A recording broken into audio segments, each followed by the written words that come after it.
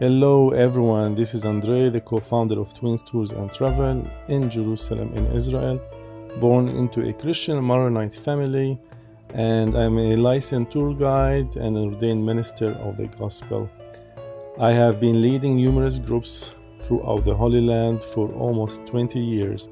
Also, I'm an author of several books, and you can find them in Amazon. And one of the first books I wrote, called One Friday in Jerusalem, speaks about my life story. So join me for a journey of 10 days to understand the heart and the mind of Jesus and to understand the Bible in a deeper way with more details through the Middle Eastern perspective. Please share this podcast with your friends and families and churches and connect with me if you have any questions. Welcome everyone. To remind you, we are on day number 5 and we just finished Kfar Nahum and we went for having St. Peter fish for lunch, a fish lunch, very delicious, tilapia.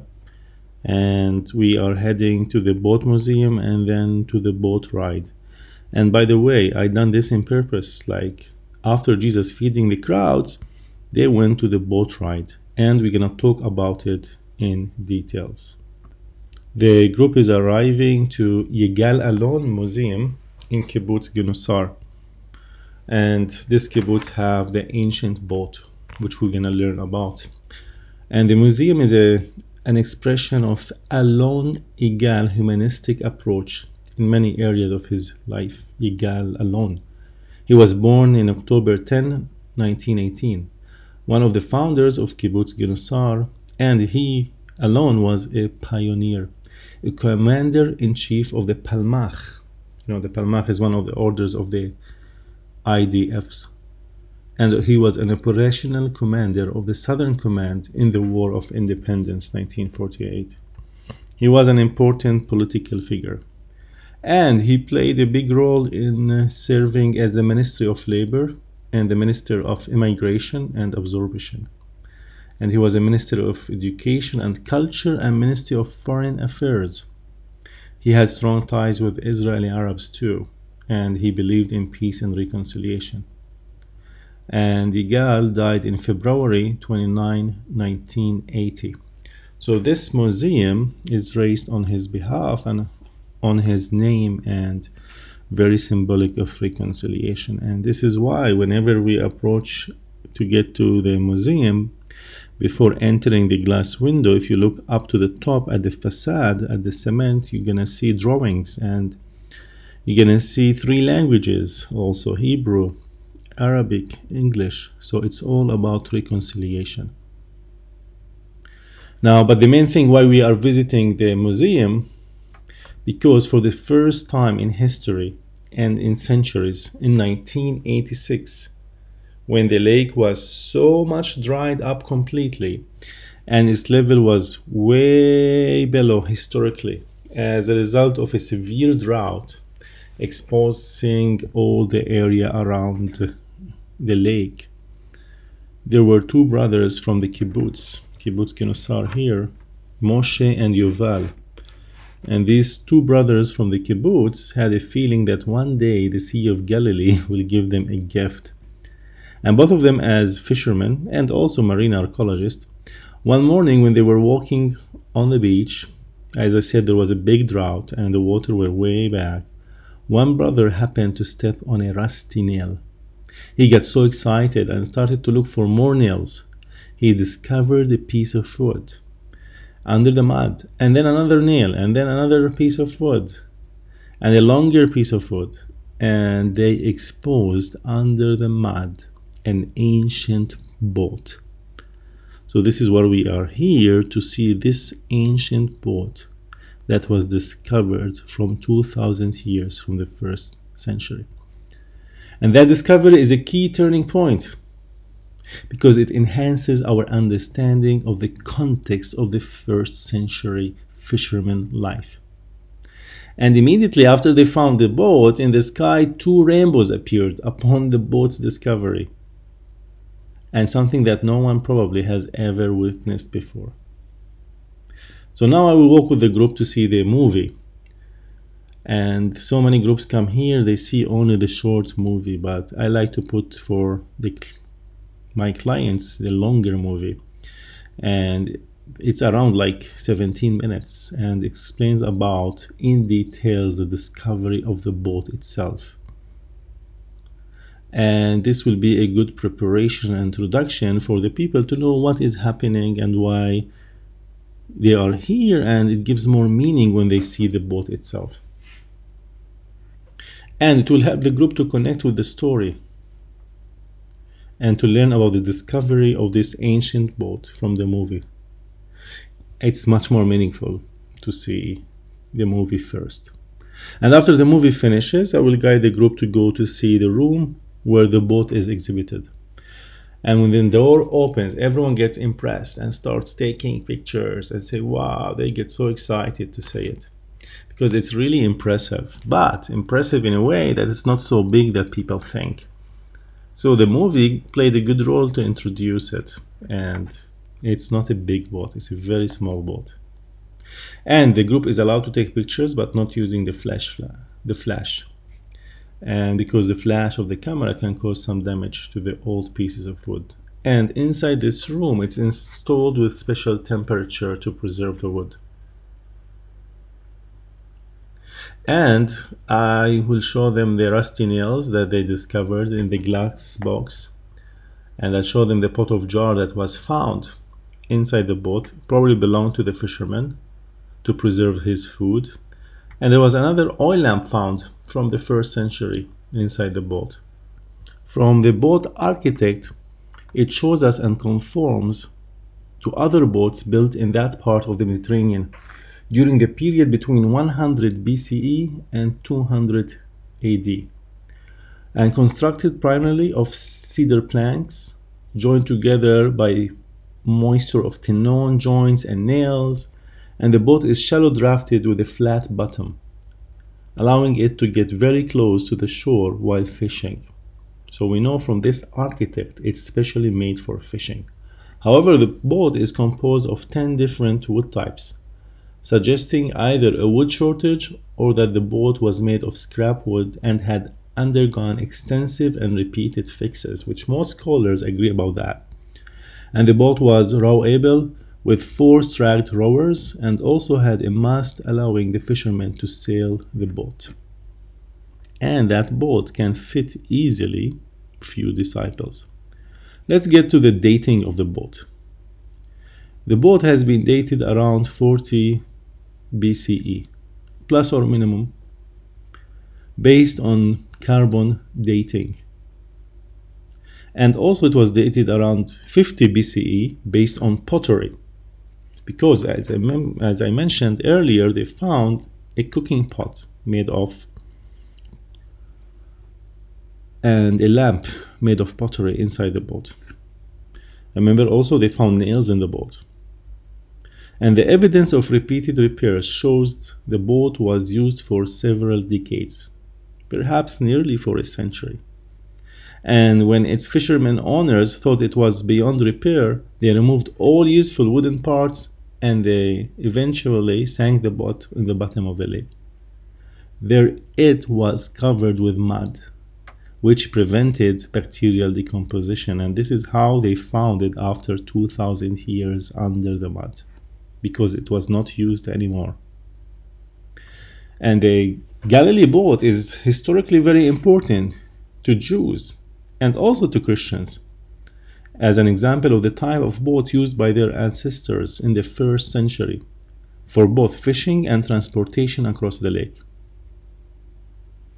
And we have some early Roman authors mentions about boats from the 1st century, and mosaics had provided archaeologists insights into the construction of these types of vessels.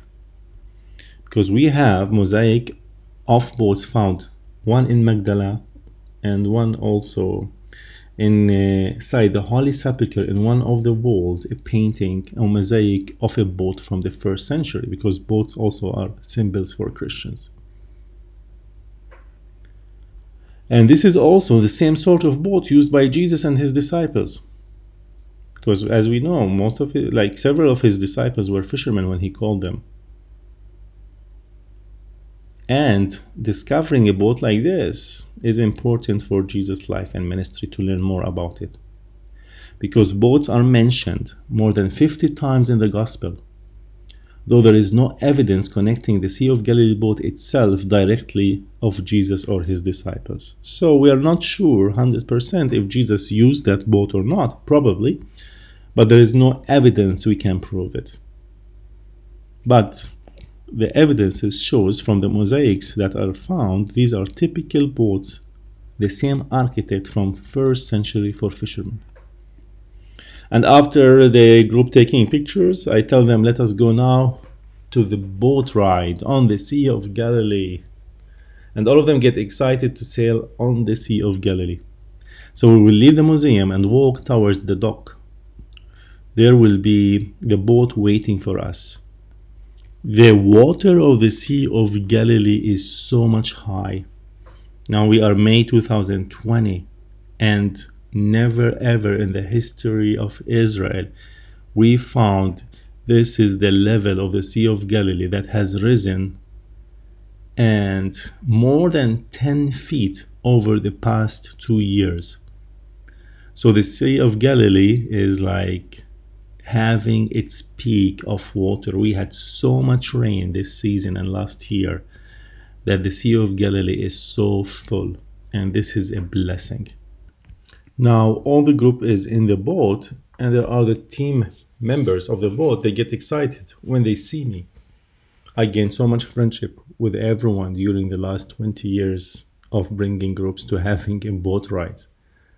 And not only here, all the country, Twins Tours groups have a great reputation because they are Christ-like people. They shine, they are well behaved. And even almost every supplier like to work with Twins Tours.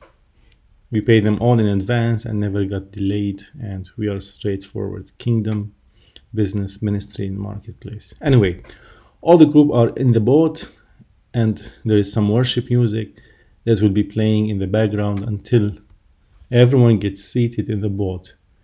Then I will start teaching as usual.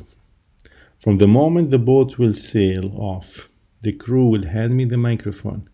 They know me very well. I will keep teaching till the moment the boat is back. The first sentence comes out from my mouth: welcome to the Sea of Galilee. According to the Gospels, Jesus' earthly ministry was centered around the Sea of Galilee, what we see. Of course, there's important events took place in Jerusalem, but the Lord has spent most of his 3 years of his ministry along the shore of this freshwater lake. This is why this lake is so much important. Here he gave more than half of his parables, and here he performed most of his miracles in the northern western side of the lake, where are the Jewish towns. Let me point for you what we see first. I stretch both of my arms, a shape of a triangle, and tell the group, look where I am pointing. My right arm, this is the north. My left arm is the west. My face and body is facing northwest. And I say 70% of Jesus' ministry was where I am stretching my arms between these two northern and western side. My arm is like a triangle. So in this area where Jesus has spent most of his time, these are the Jewish neighborhoods. Where are the Jewish kosher towns? And they are under Herod Antipas rule. Then I will point to the east side of the lake, and this is where there is the Decapolis, used to be the 10 Roman cities, the power, Rome, magnificent, money, income. And we can see the site called Hippos. It's a mountain, one of the 10 Decapolis, standing powerful by itself in the east far horizon, as you see. There was a Roman garrison station there. And this is what the Bible called, and Jesus called, the city on a hill. It's the other side, because Romans can afford the lights at night. and it's so dominant, as you see.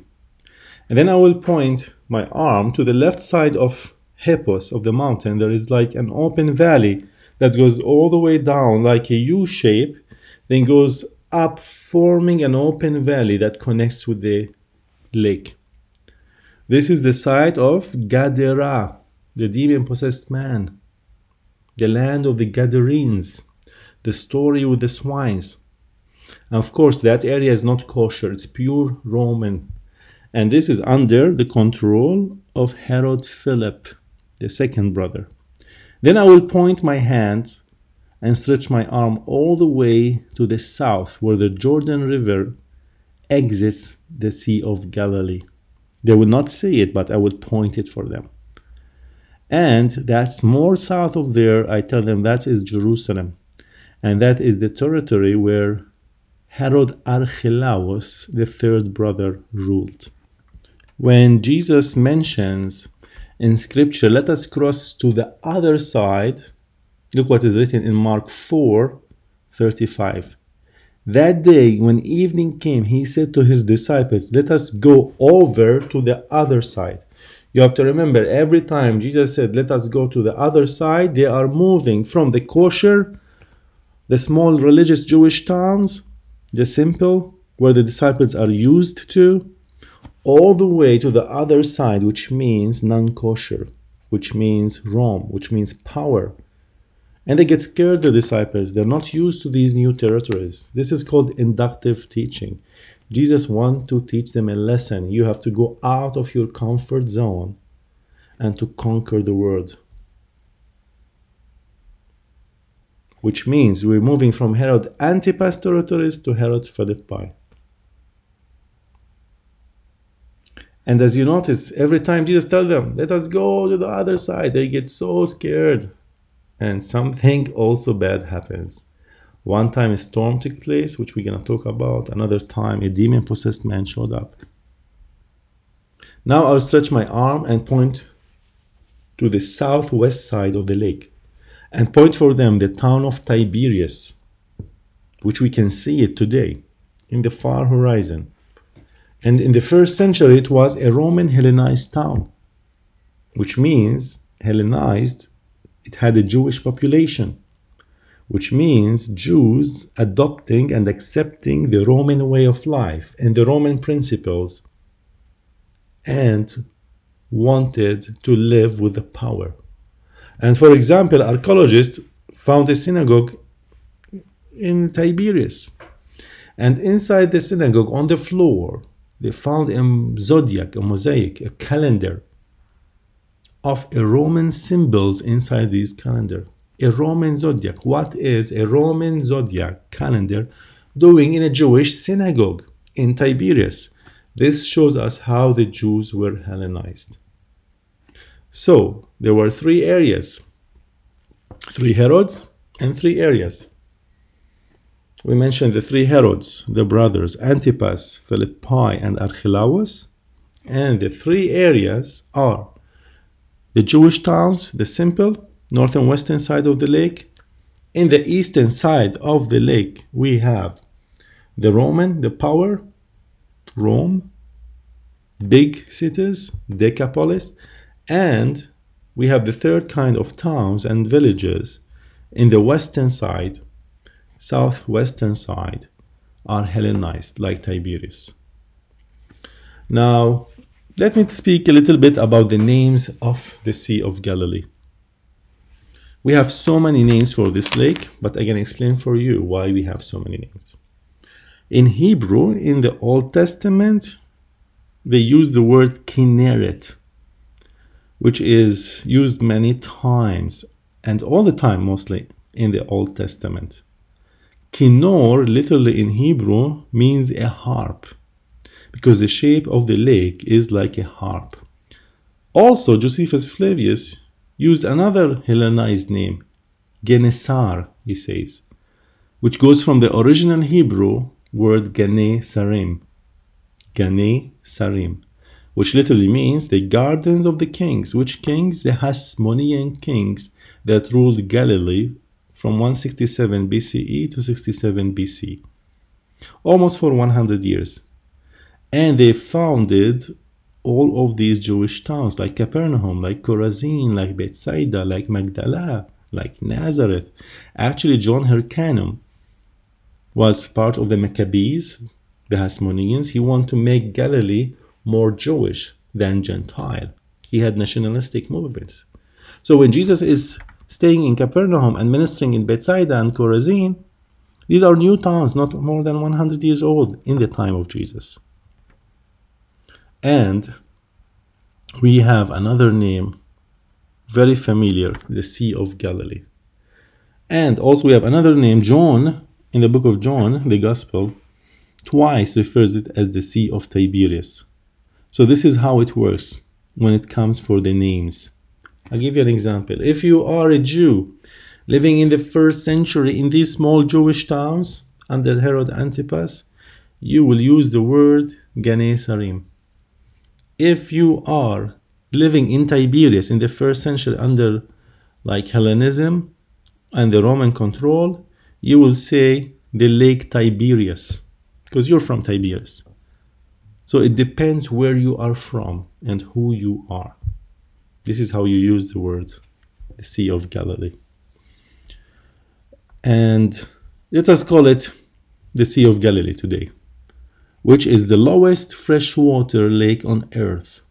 It's around 700 feet below sea level, or 210 meters. At its widest point, the lake measures 13 miles, or 21 kilometers from north to south, and 7.5 miles, around 12 kilometers from east to west. The lake's total area is 64 square miles, and its circumference is about 32 miles.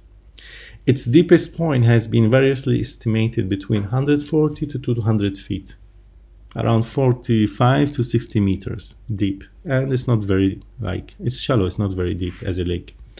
And its capacity is approximately 100 billion cubic feet of fresh water, makes it the largest freshwater lake over in the Middle East. We are talking about 13 miles by 7.5 miles. It's not big in American Western standards, but this is a big thing in the Middle East. You see, it's the largest freshwater lake ever found in the Middle East. Water brings life. This, from the Sea of Galilee, water is pumped to all Israel. It brings life. And imagine why Jesus' healing ministry started in the largest body of fresh water in the Middle East. He brought life to people. He's light, remember? And life. Jesus said, I'm the bread of life. We learned that about it in Kfar Nahum. Today, the locals, we use the name Yam Kinneret. Yam means not even sea. Anyway, Yam means a body of water in Hebrew. And originally, you heard about the Septuagint. At 70 AD, the order was to translate all the important books in the Roman Empire to Greek. And all the most important, and one of the most important books were the Bible. So when it was translated from Hebrew to Greek, Yam means any body of water. The Greeks never came here. So they used the word Yam in order and put it Sea of Galilee. Okay? So this is why the mistranslation make it the Sea of Galilee. But in the original Hebrew, Yam Kinneret, which means any body of water, fresh water. And Kinneret, the name Kinneret comes from the Kinnor, okay? From the harp. So today we use the word Yam Kinneret. And it's the primary source for all the nation, as I mentioned. And out of it flows the Jordan River. And it's very carefully regulated by the government of Israel. In the southern part of the Sea of Galilee, or the lake, there is a dam. The Dagania Dam was built in 1932 to control the water levels. And when the lake fills after a good winter rain season, what's happening nowadays, there's so much water covering the lake. Now they are thinking to open the dam to allow more water to go to the Jordan River, and from the Jordan River all the way to the Dead Sea. Let us talk about climate and storm patterns. I joke with the group and ask them, do you want me to arrange for a storm? And actually, we know when the storms comes. Usually in the late evening, the winds pick up. Anyway, and most of them will answer, no, no, please don't do it. I will answer, okay, I will not do it. I will continue my explanation. Okay, just to give them a break. They know me, I'm so funny. It's like just to break the ice and for them just to pay attention to. The climate around the Sea of Galilee, the temperature and is very warm because largely we are like below sea level when it comes to elevation. We are 600 feet below sea level or 210 meters. And the average temperature gets to the peak like in August, we can get to 95 Fahrenheit or 35 Celsius. That's the average in a summer season. And in January, average temperature is mild, around 55 Fahrenheit or 13 Celsius. But you have to understand that the Sea of Galilee is known for its violent storms, which can come up suddenly and be life-threatening for anyone in waters. I witnessed myself a lot of storms on the Sea of Galilee. Quick story. We were in a boat and I asked the group, do you want me to arrange for a storm? And all the group members said yes. I knew in the news what's happening, and we know tour guides when the wind pick up. But anyway, I didn't tell them that information. I said okay, and when I was teaching, a storm came, and it was so windy to an extent, the waves were so high, like a meter high, that they had to evacuate all of us from the boat all the way back to the dock and all the way back to the bus. And the group thought I'm a prophet. Not at all. Not at all. We know exactly what's happening with the weather at the Sea of Galilee and the situation at the lake, because we are in the great African Rift Valley with steep hills surrounding the lake from all the sides. It's like a gorge. And when the cool air masses from the surrounding mountains collide with the warm air in the lake basin in the bottom, winds sometimes funnel through the east-west oriented valleys in the Galilean country and rush down the western hillside of the lake.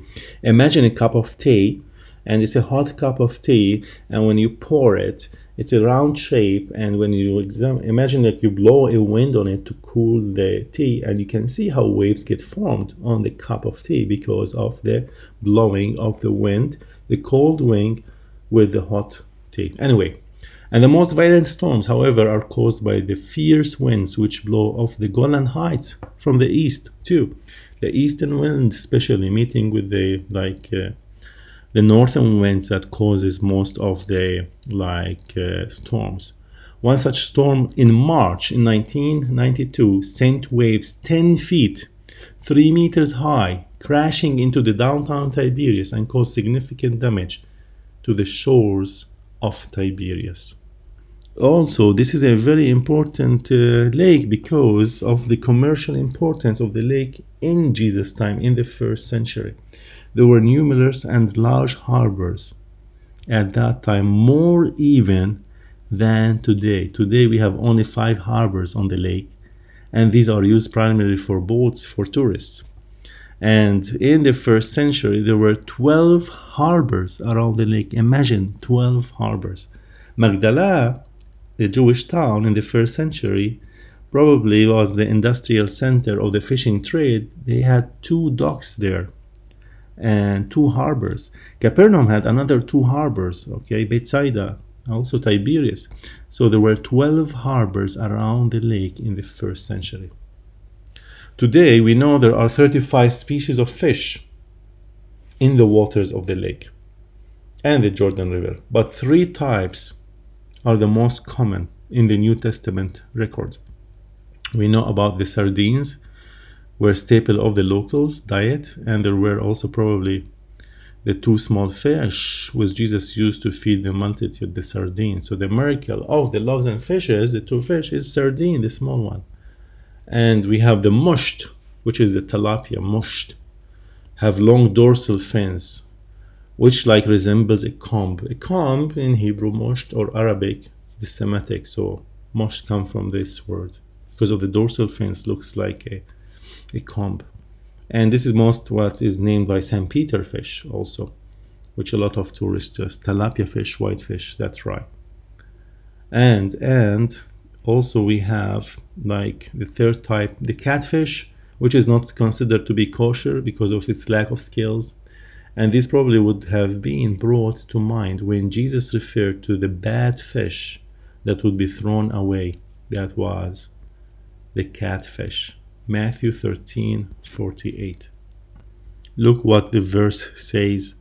When it was full, the fishermen pulled it up on the shore. Then they sat down and collected the good fish in baskets, but threw the bad away. So it was the catfish. Now, that was only just part of the introduction, and now I'm gonna start with teaching and set the stage for the group. And we're gonna read from Mark 6:45 to 52. Jesus walks on the water. But before that, I want also to give you the background. Remember, Jesus fed the 5,000 before? The miracle of the multiplication of the fish and the loaves. And also that was the time when John was beheaded by Herod Antipas. So let us read from Mark 6:45 to 52. Jesus walks on the sea. Immediately he made his disciples get into the boat and go before him to the other side, to Bethsaida, while he sent the multitude away. And when he had sent them away, he departed to the mountain to pray. Now when evening came, the boat was in the middle of the sea, and he was alone on the land. Then he saw them straining at rowing, for the wind was against them. Now about the fourth watch of the night he came to them, walking on the sea, and would have passed them by. This is the key verse, and would have passed them by. And when they saw him walking on the sea, they supposed it was a ghost, and cried out, for they all saw him and were troubled. But immediately he talked with them and said to them, Be of good cheer, it is I. Also, another key point we're going to learn about. It is I. Do not be afraid. Verse 51. Then he went up into the boat to them, and the wind ceased. And they were greatly amazed in themselves beyond measures, and marveled, for they had not understood about the loaves, because their heart was hardened. And to remind you, earlier they had just food. They ate lunch, and the miracle of the multiplication took place. And notice now that Jesus, in purpose, put them in the boat to go through this storm. There was a reason why Jesus arranged all of that. And remember, sometimes God allows us to be in storms, such as like in our lives, depression, anxiety, crisis, financial crisis, fired from our jobs, broken, coronavirus, betrayed, feeling like no one likes us, being alone or feeling alone, no one cares about us, no relationships, or even church split up, or suddenly you're like sick.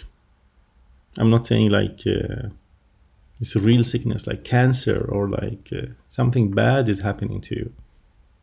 That all does not mean you are out of God's plan. That all does not mean or is sign that you are outside His will, that you got something wrong happening to your life. You have to understand this carefully. Jesus has put the disciples on a boat and the storm took place. He wants to teach them a lesson. The lesson is to depend on Him, not on themselves. And you have to understand, if storms takes place, or sicknesses or diseases, you have to understand suffering is part of our Christian walk and faith. Because suffering will bring us more to Him and cry out to Him. And this is what happened. The disciples were suffering. He wants them to cry for Him. God allows us to be in the storm for a reason. Let us read also the second passage and explain more. From John chapter 6, verses 16 to 21, a parallel story. Jesus walks on the water. When evening came, his disciples went down to the lake, where they got into a boat and set off across the lake for Capernaum. By now it was dark, and Jesus has not yet joined them. A strong wind was blowing, and the water grew rough. When they had rowed about 3 or 4 miles, they saw Jesus approaching to the boat, walking on the water, and they were frightened. Now the key verse is 20. But he said to them, "It is I, don't be afraid." Then they were willing to take him into the boat, and immediately the boat reached the shore where they were heading. And look in John 6:15. Jesus, knowing that they intended to come and make him king by force, withdrew again to a mountain by himself. He was sitting on a mountain to pray. Like, look, is the scenery. He just put them in a boat, got them into the lake, and he went to a mountain to pray, and he was seeing them. And it says in the 4th watch hour, he saw them straining against the oars and rowing, probably for a few hours, because it is getting dark. This is the picture, as if God put us in the boat, sent us to the heart of the storm, and he just watching us. This is what we feel. And he let us struggle for a while. Why he allowed this?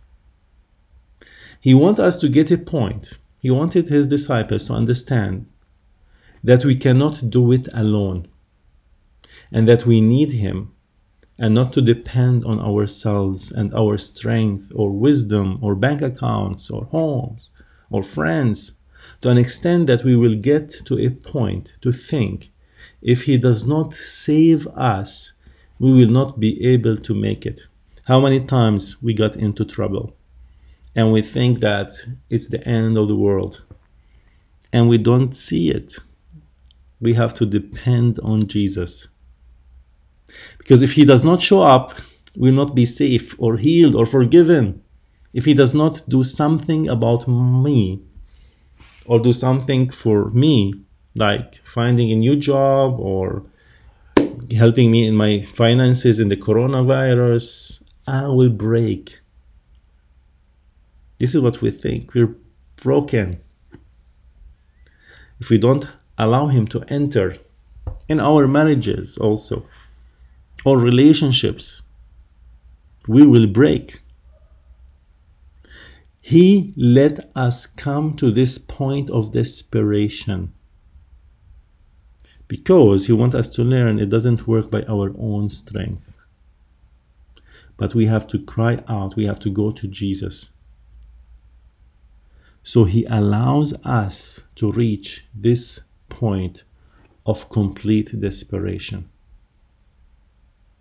So if you are reaching this stage in your life, you have no idea how much times I reached that stage personally, full of desperation and really like what to do. Nowadays with the coronavirus, what to do? So much responsibilities, no groups at all. But I know this is for a reason. Let me explain more. Look what it says in the gospel, that he was passing by. So why in the world he was watching them from a mountain and praying, and then came down on the water and just passed by them? Why? This is so hard. Because he wants them to call out for him. In so many circumstances and crises we pass, we forget about Jesus. We just think about ourselves. Jesus wants us to call out loud for him. He wants us to cry to him. Sometimes when we are in like depression, or we complain, or we just like give temper tantrums, or just talk and gossip and do so many things instead of calling his name and say, Jesus, save us. Yeshua, save us, help us. The key teaching I want to talk about is Jesus passing by. Look at Mark chapter 6, verse 48. You're going to get another layer of teaching. Mark 6:48. Then he saw them straining at rowing, for the wind was against them. Now, how many times the wind is against you? Anyway, we're used to that in the Middle East, in the Sea of Galilee. That's a common teaching. Anyway, now about the fourth watch of the night, he came to them walking on the sea and would have passed them by. The Hebrew passing by is literally the word avar. Avar. Ain, Vav, Aleph, Resh. And if you're so much in distress and suffering, and if God is passing by, are you able to cry for him? Do you recognize him? And look, they thought it's a ghost. They did not recognize him first because they are so much into the moment of crisis. Let me explain more.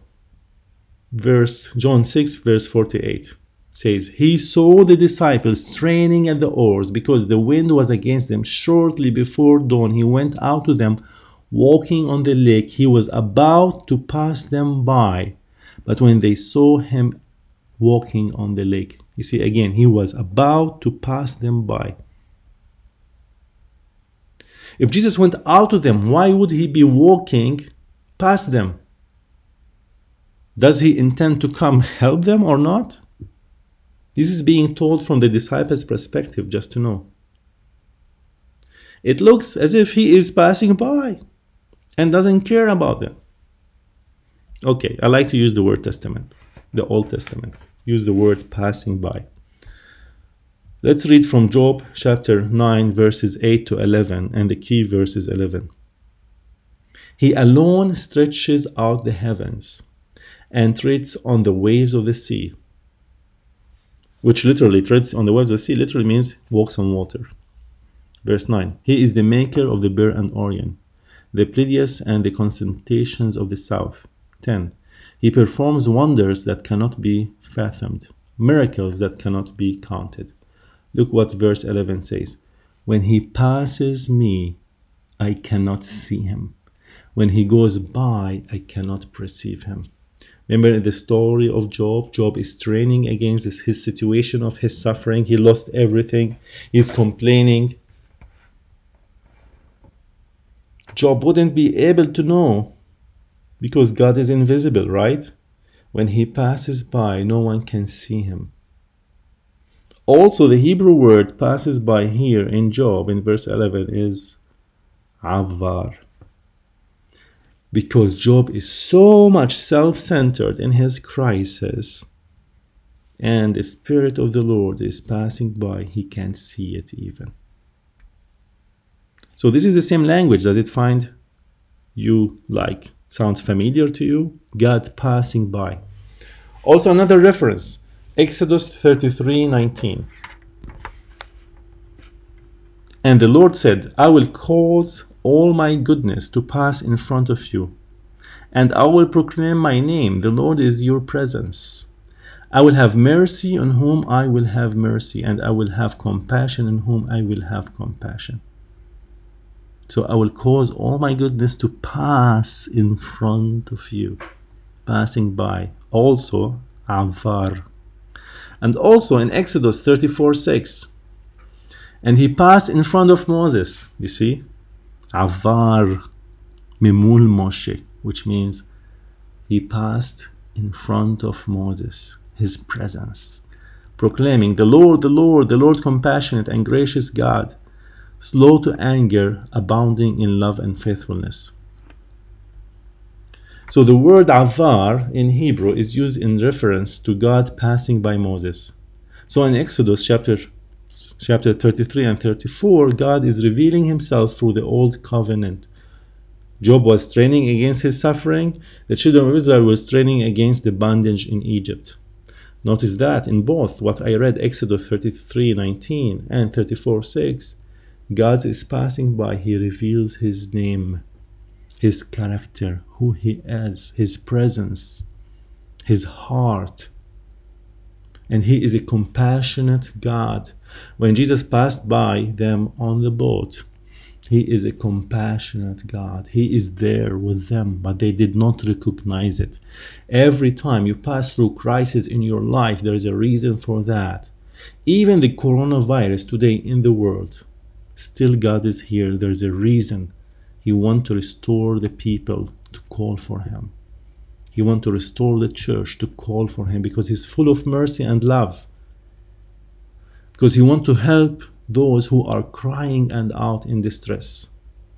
And now in Job passage, God is declared to be the one who walks on water, where in the Exodus story does God demonstrate his power over the waters. Remember the Red Sea? And what does he say to them right before he parts the Red Sea? Look what's written in Exodus 14, 13 and 14.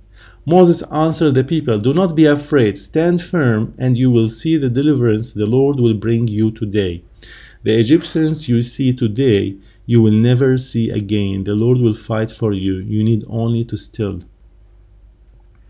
So God's passing by Moses to take place during the crossing of the Red Sea. Also, where all it happened? At a mountain. Which mountain? Mount Sinai. God has sent his wind on the mountain to declare about himself. And also another mountain where God declared about himself who he is the Sermon on the Mount, not far from here. So this is not the only time that God appears in his presence to someone on a mountain. Let me stretch you more with another story. The Lord appears to Elijah on Mount Horeb. He passed by. Look what is written in 1 Kings 19, 8 to 13. And the word of the Lord came to him, "What are you doing here, Elijah?" Verse 10. He replied, "I have been very zealous for the Lord God Almighty. The Israelites have rejected your covenant, torn down your altars, and put your prophets to death with the sword. I am the only one left, and now they are trying to kill me too." The Lord said, "Go out and stand on the mountain in the presence of the Lord, for the Lord is about to pass by." The same word in this verse, pass by, is avar. The same word used when Jesus appeared to help the disciples on the boat. Then a great and powerful wind tore the mountain apart and shattered the rocks before the Lord. But the Lord was not in the wind. After the wind there was an earthquake, but the Lord was not in the earthquake. After the earthquake came a fire, but the Lord was not in the fire. And after the fire came a gentle whisper. When Elijah heard it, he pulled his cloak over his face and went out and stood at the mouth of the cave. Then a voice said to him, "What are you doing here, Elijah?" Remember a cave? Where did Jesus return back? In a cave. He was watching them from a mountain, from a cave, all right? The Aronomas cave, I just taught about that cave, which is in the north and western side of the lake. So the bottom line, God appears to Elijah. And look verse 11 what it says. The Lord said, "Go out and stand on the mountain in the presence of the Lord, for the Lord is about to pass by." The same Hebrew word, avar. What is Elijah straining at? Remember the story, the fact that Jezebel wants to kill him and he's gonna lose his life, and he's despairing his life and so much depressed and so much in crisis mode. So where does God shows his power? Over the storm, in the wind that shows up on the mountain. Remember also in Mark 6, the disciples are not getting anywhere because the wind is against them. And remember in the Exodus story, it's the great wind from God that pushed back the Red Sea. And notice in verse 11, it says, Yahweh is going to pass by. You see, Yahweh is going to pass by. Again, the use of the divine name. Now, all of that just to get you back to the story in Mark.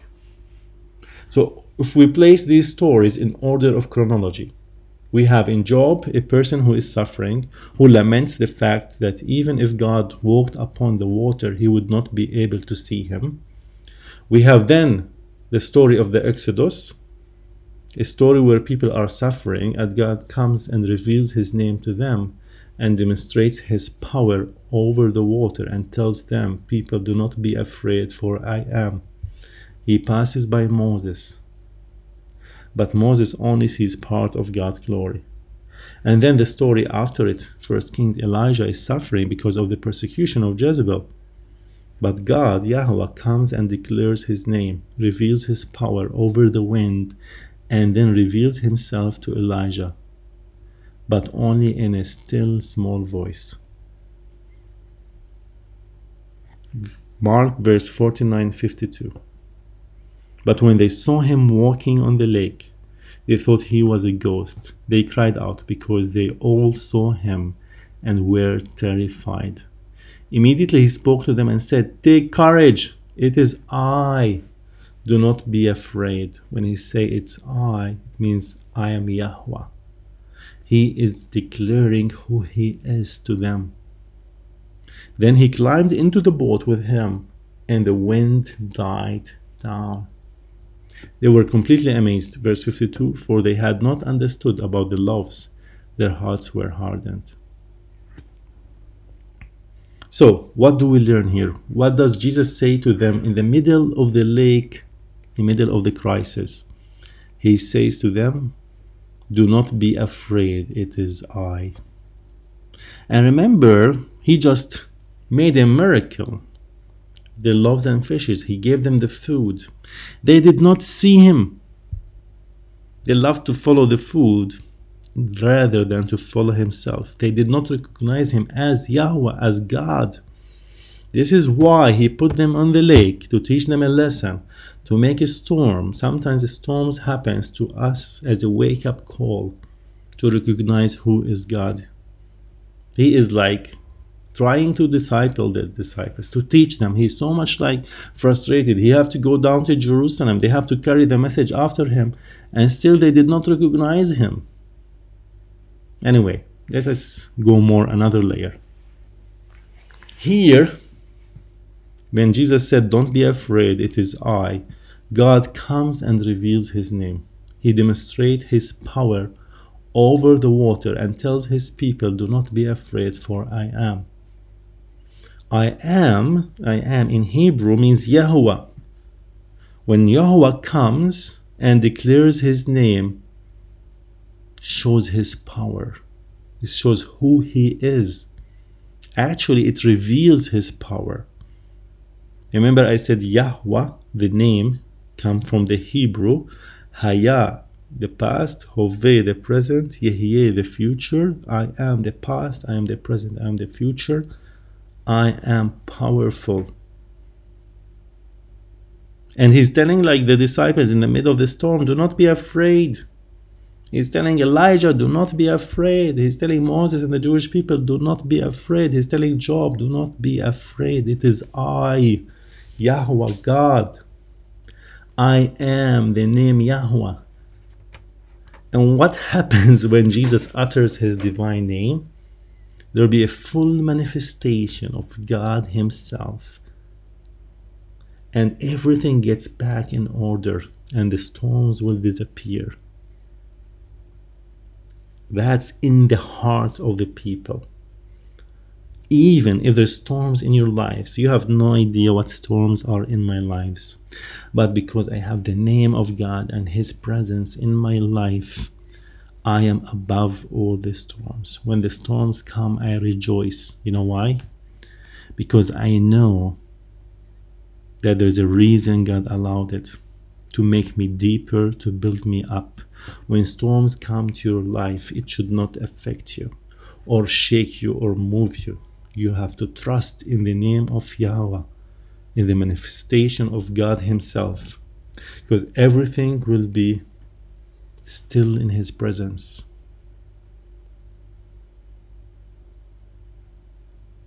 Look what is written in Mark 6:49 and 50.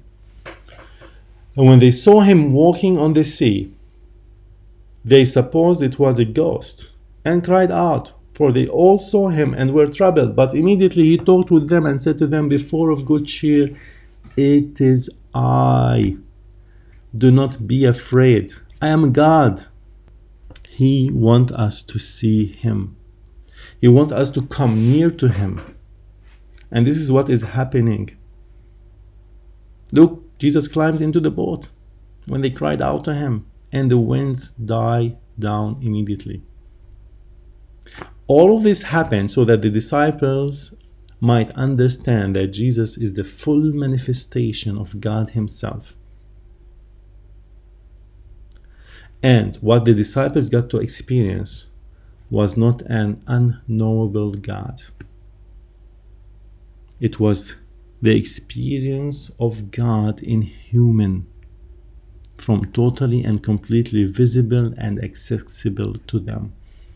He is telling them, I am God, down in the physical manifestation. It's so powerful. And I just want to challenge you.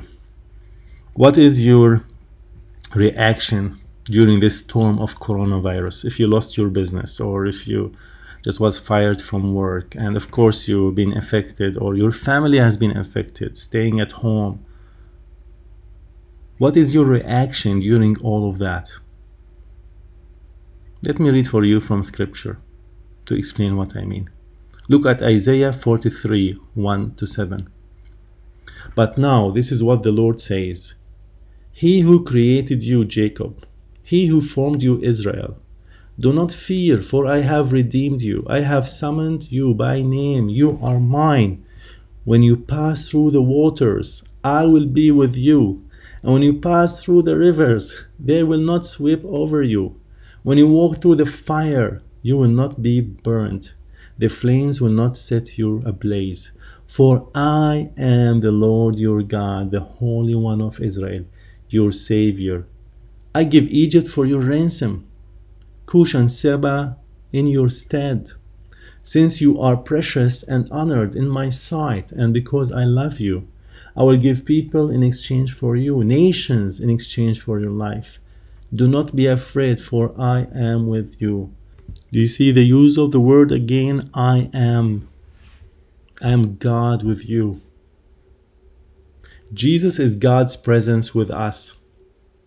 Do not be afraid of anything.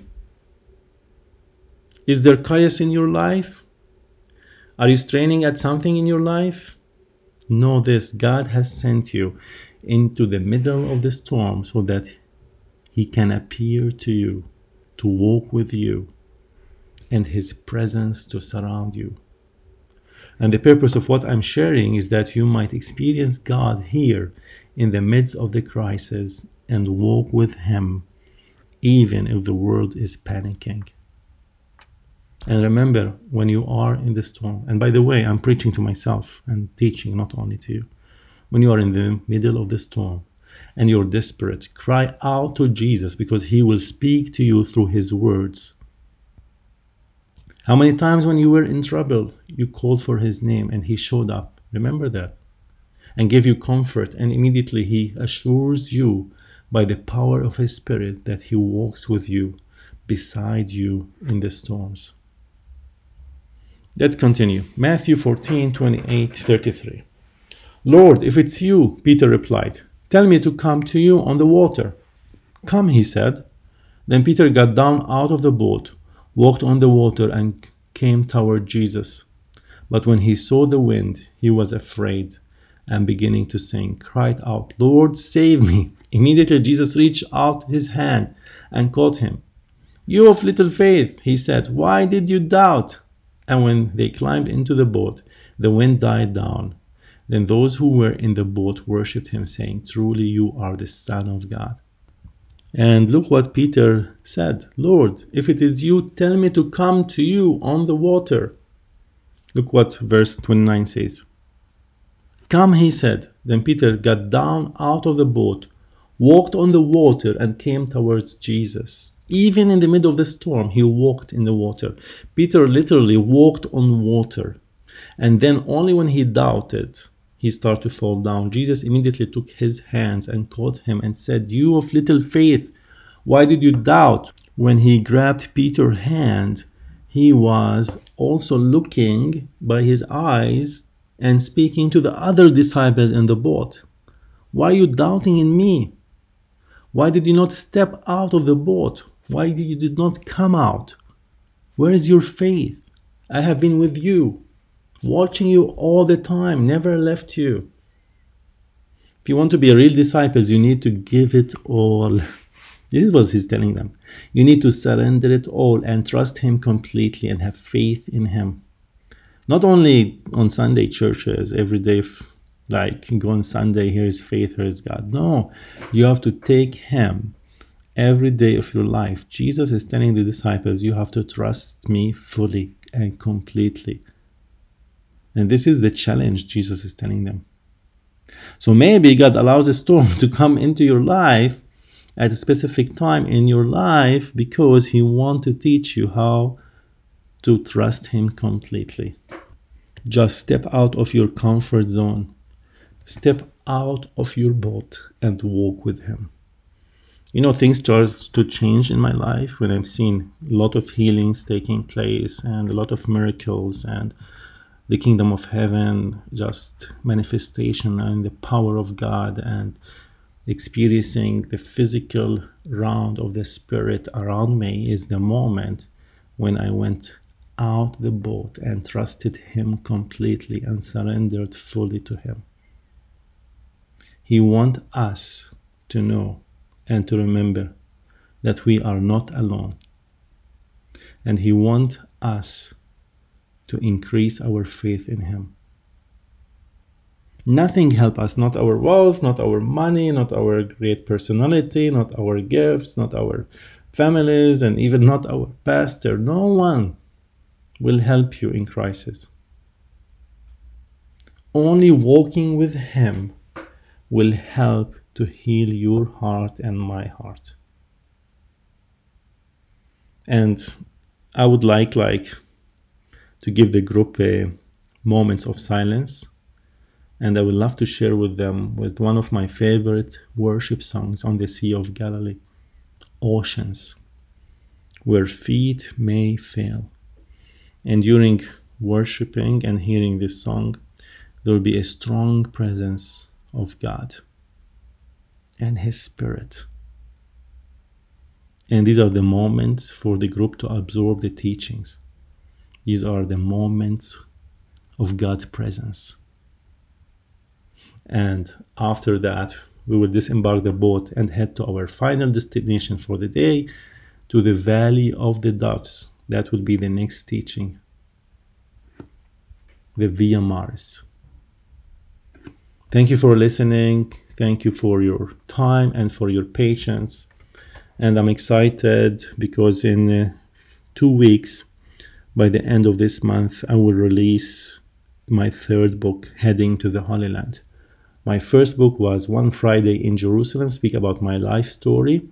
The second book was like a journal, a study guide of Israel. And if you've been before in the Holy Land or you're coming in the future to the Holy Land, I advise you to get the paperback, the copy, not the ebook, for the one study guide in Israel, because you can take notes and write notes wherever I'm teaching. And if you want to also to get this book, you can follow my podcast teachings and take notes at every site.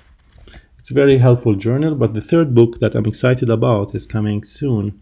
It's Heading to the Holy Land, and it will have all what you need to arrange and to prepare you before you come to Israel, how you can be able to bring a group in the near future. So I'm excited about it, and I will update you when the book is released. Thank you so much, and really I enjoyed this teaching, and it talked to me, to myself, more than anything else. God bless you.